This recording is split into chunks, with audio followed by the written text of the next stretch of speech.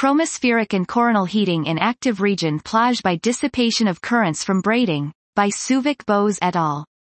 It remains unclear which physical processes are responsible for the dramatic increase with height of the temperature in stellar atmospheres, known as the chromospheric, approximately 10,000 K, and coronal, several million K, heating problems. Statistical studies of Sun-like stars reveal that chromospheric and coronal emissions are correlated on a global scale, constraining, in principle, theoretical models of potential heating mechanisms. However, so far, spatially resolved observations of the Sun have surprisingly failed to show a similar correlation on small spatial scales, leaving models poorly constrained.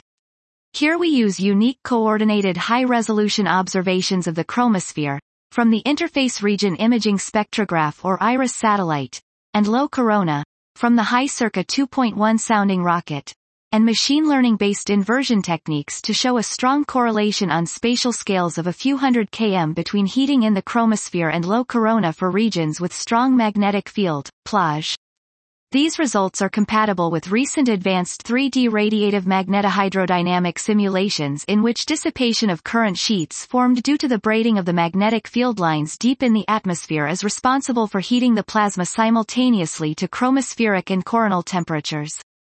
Our results provide deep insight into the nature of the heating mechanism in solar active regions.